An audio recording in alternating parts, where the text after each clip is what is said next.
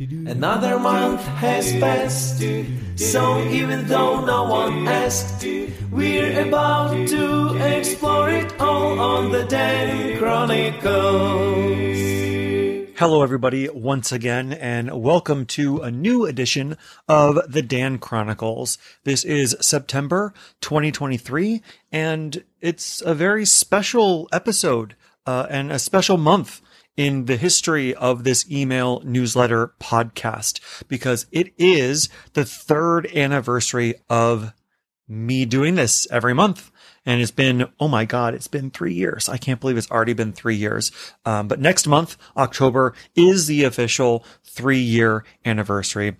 I started this in October of 2020, kind of like in the middle of the pandemic, wanting a project to work on, wanting to connect with other people. And as a result, this newsletter was born, and it has been absolutely fantastic. And it's been a really exciting ride.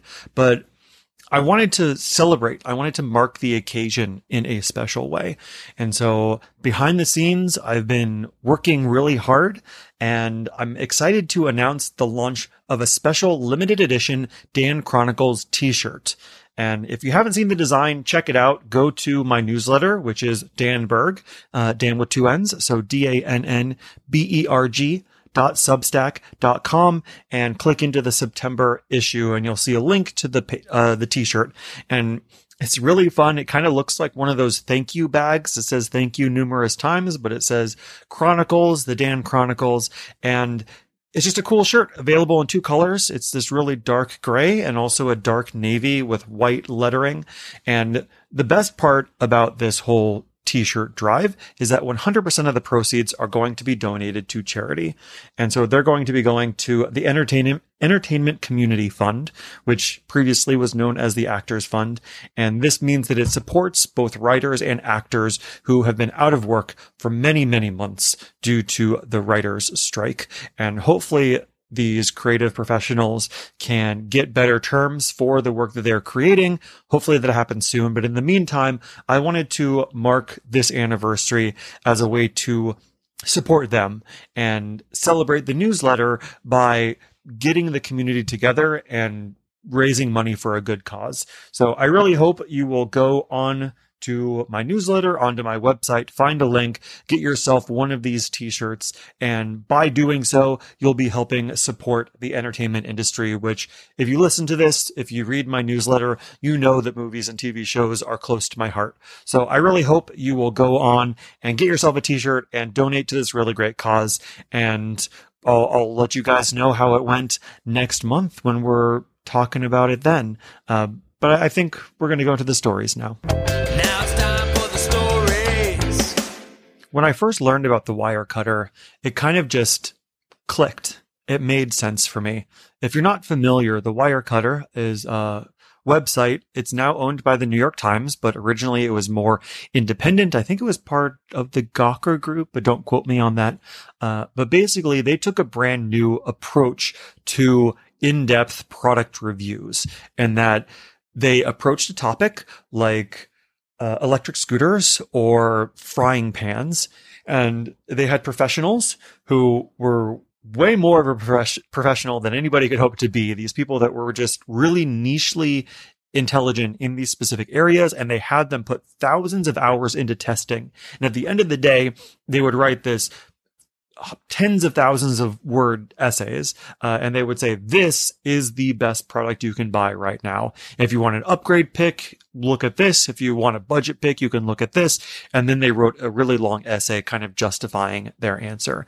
And at the time, it was just revolutionary, because all you really had then was like an Amazon listing and then a bunch of user reviews, which who knows if you could actually trust those, and a bunch of other just kind of affiliate websites that didn't really give any recommendations. They might list the 10 best products, but like, I don't know, they just wanted the affiliate links. So they were all good, you know, and the Wirecutter stood apart in its deep research and the fact that it recommended a specific item.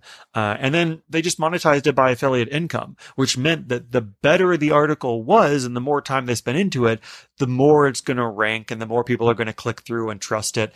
And it really just revolutionized the whole space. And when it first launched, it was fantastic. I would use it. I bought so many things off of Wirecutter's recommendation because they build up that reputation where you can just go on and get one of their items and just be good to go. But I sort of noticed over time that the website was kind of getting worse and worse in ways that I couldn't really tell were immeasurable, but it just wasn't the same place as it used to be when I first discovered it.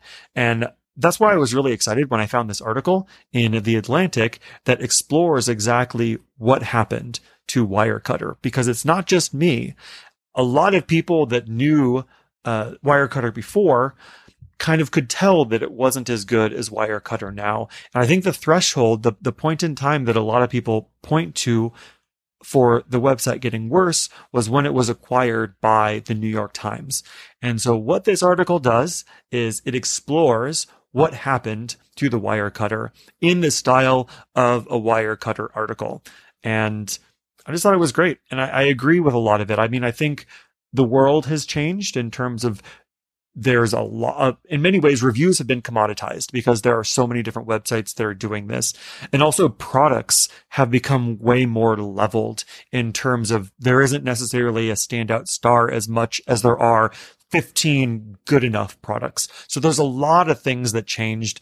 And also at the New York Times, the way that they paid writers and the way that they approached it have all changed. And I think this article just did a really good job of digging into that. If you check out my newsletter and follow the link there, it's a free gift article. So it's in The Atlantic, which is a paid service. But if you click the link through my newsletter, you can read the article for free. And I just thought it was really interesting, especially for anybody that used to be a follower of Wirecutter and still looks at it, but kind of wondered what happened. Longtime readers of the newsletter and also listeners of this podcast will know that I'm fairly privacy focused, maybe even more than the average person. I actively look for paid alternatives to free services because I want to support the alternative to like, you are the customer because they're serving you ads to, okay, this is the service that I want and I pay for it. Two of the really big categories where I do that is email. So I use Proton Mail, which is a paid service, but it's very good in terms of its privacy. And then I also use Kagi, which is Kagi, instead of Google search. So I have a search engine that I use on my laptop, on my phone, that's not Google. In fact, I think Kagi is better than Google, but it's definitely something that I pay for. And this is completely separate from my newsletter, but Kagi just announced unlimited searches for $10 a month, which is a great deal. If you do a year, you get a discount on that.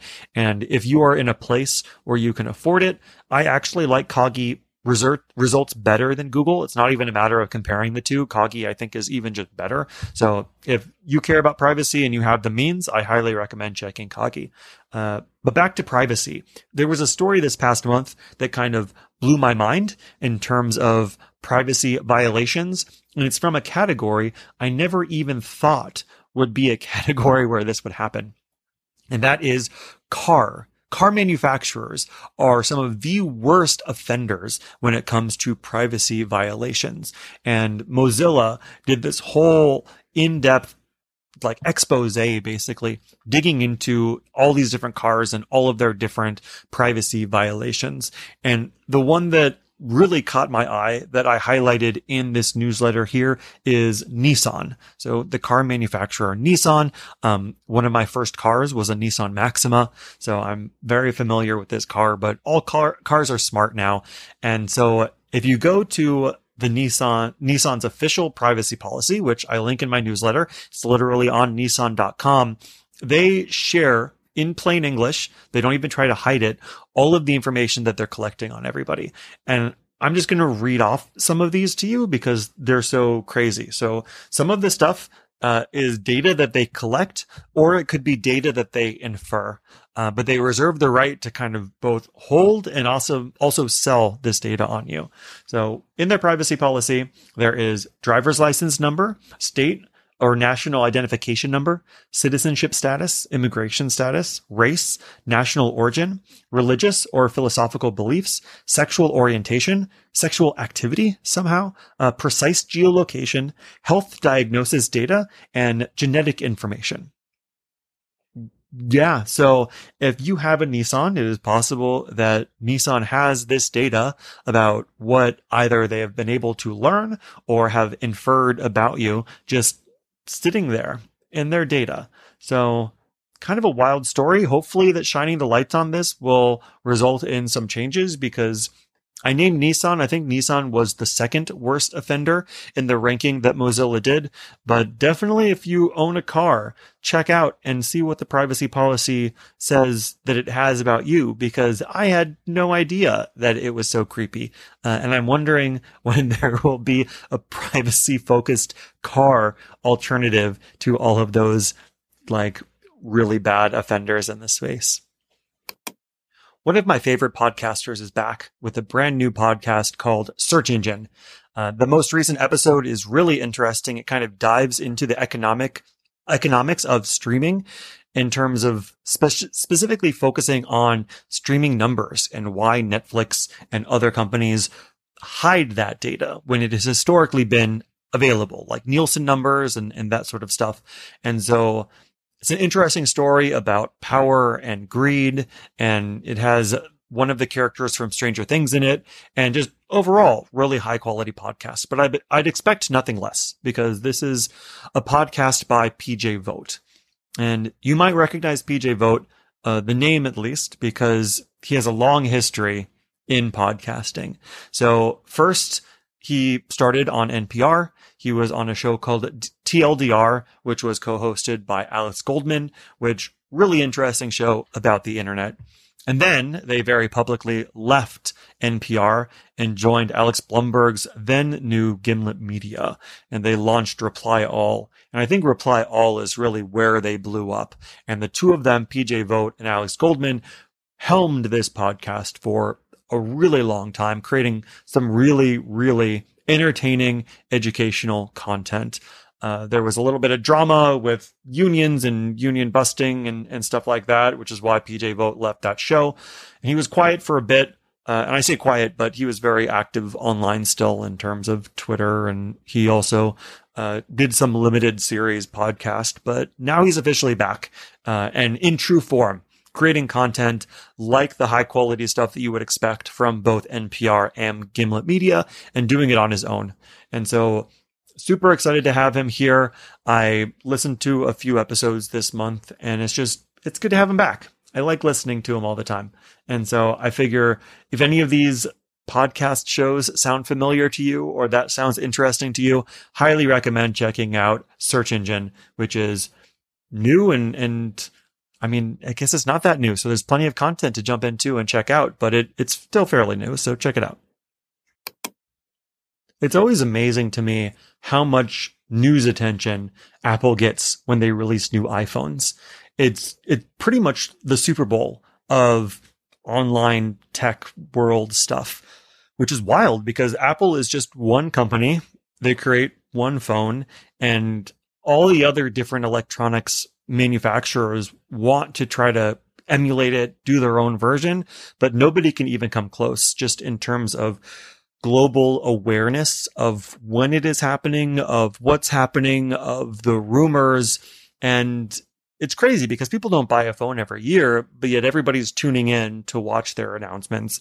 And I'm mentioning this because, of course, September is when Apple always releases their new iPhone model. But I think I'm bringing it up because more interesting than the new iPhones, I think, is iOS. So iOS is the software that runs on the iPhone. And I think iOS 17, which is the new one that just came out this month, is one of the more exciting updates in past years, I would say.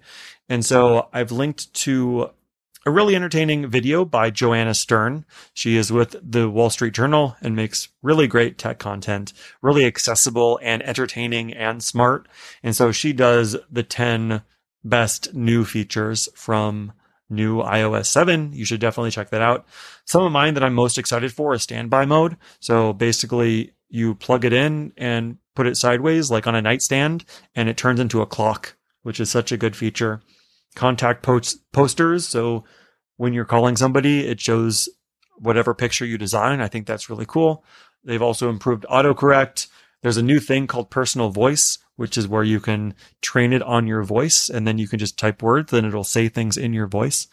Also, custom stickers I've been having a lot of fun with. And then there's this new check-in feature where if you're going somewhere and you want to let somebody else know that you're safe, you can do that natively in iOS. So there's a bunch of other features. Those are some of my favorites. But if you're an iPhone user and you haven't upgraded yet, definitely recommend it because it doesn't feel too different, but you get a bunch of new features that I know I'm going to be using a bunch now. And lastly, I have 2 television recommendations, and I don't feel bad making these recommendations. The reason I don't feel bad is because both of these shows are now done. They're also comedies, and they are 30 minutes long, and they have a manageable number of episodes in each series. I feel so often somebody will say, oh, you should watch this show, and it is a drama, and there are 6 seasons and growing, and each episode is an hour long, and there's like 15 episodes in a season, and it's just too much content. You kind of look at that and you're like, I'm never going to catch up. It's too late for me. I'm just not going to do it. And so with these 2 shows, they're comedies, 30 minutes. There's either 6 or 8 episodes in each season. Don't feel bad recommending them at all because they're very bingeable and you should definitely watch them. And both of them just ended. Ended as in series finale ended this year/month. And so the first one is How To with John Wilson, which I've talked about on this podcast/newsletter before. John Wilson films candid video around New York City and performs voiceover telling a story and explaining how to do things. And it is very, very delightful. And there are 3 seasons and there are 6 episodes each. And each episode is 30 minutes and you should definitely check it out. And the other show is Barry, also HBO. Barry is a bit of a darker comedy, but a comedy nonetheless. There are 4 seasons that just ended. Each season is 8 episodes each. So again, very manageable and some of the best writing that I've seen. Not the best, but some of the best. And the ending, the series finale, was spectacular. It reminded me a lot of Breaking Bad. And the thing that I thought was, wow, these writers really know how to land a plane. So 2 shows, How To with John Wilson and Barry, definitely worth checking out if you're looking for some light TV watching that isn't overwhelming. And that brings us to the end of September's newsletter. If you're still listening, thanks so much for sticking around. And if you are still listening, you'll probably also want a Dan Chronicles t-shirt. I bet that's the case. So if it is, check out the website. It is Dannberg, DANNBERG.substack.com. Check the September edition for a link to the t-shirt, or go to my website, DANNB.org, and I'll also have it listed there. And with all that said, thanks so much for listening/reading, and I will see you next month.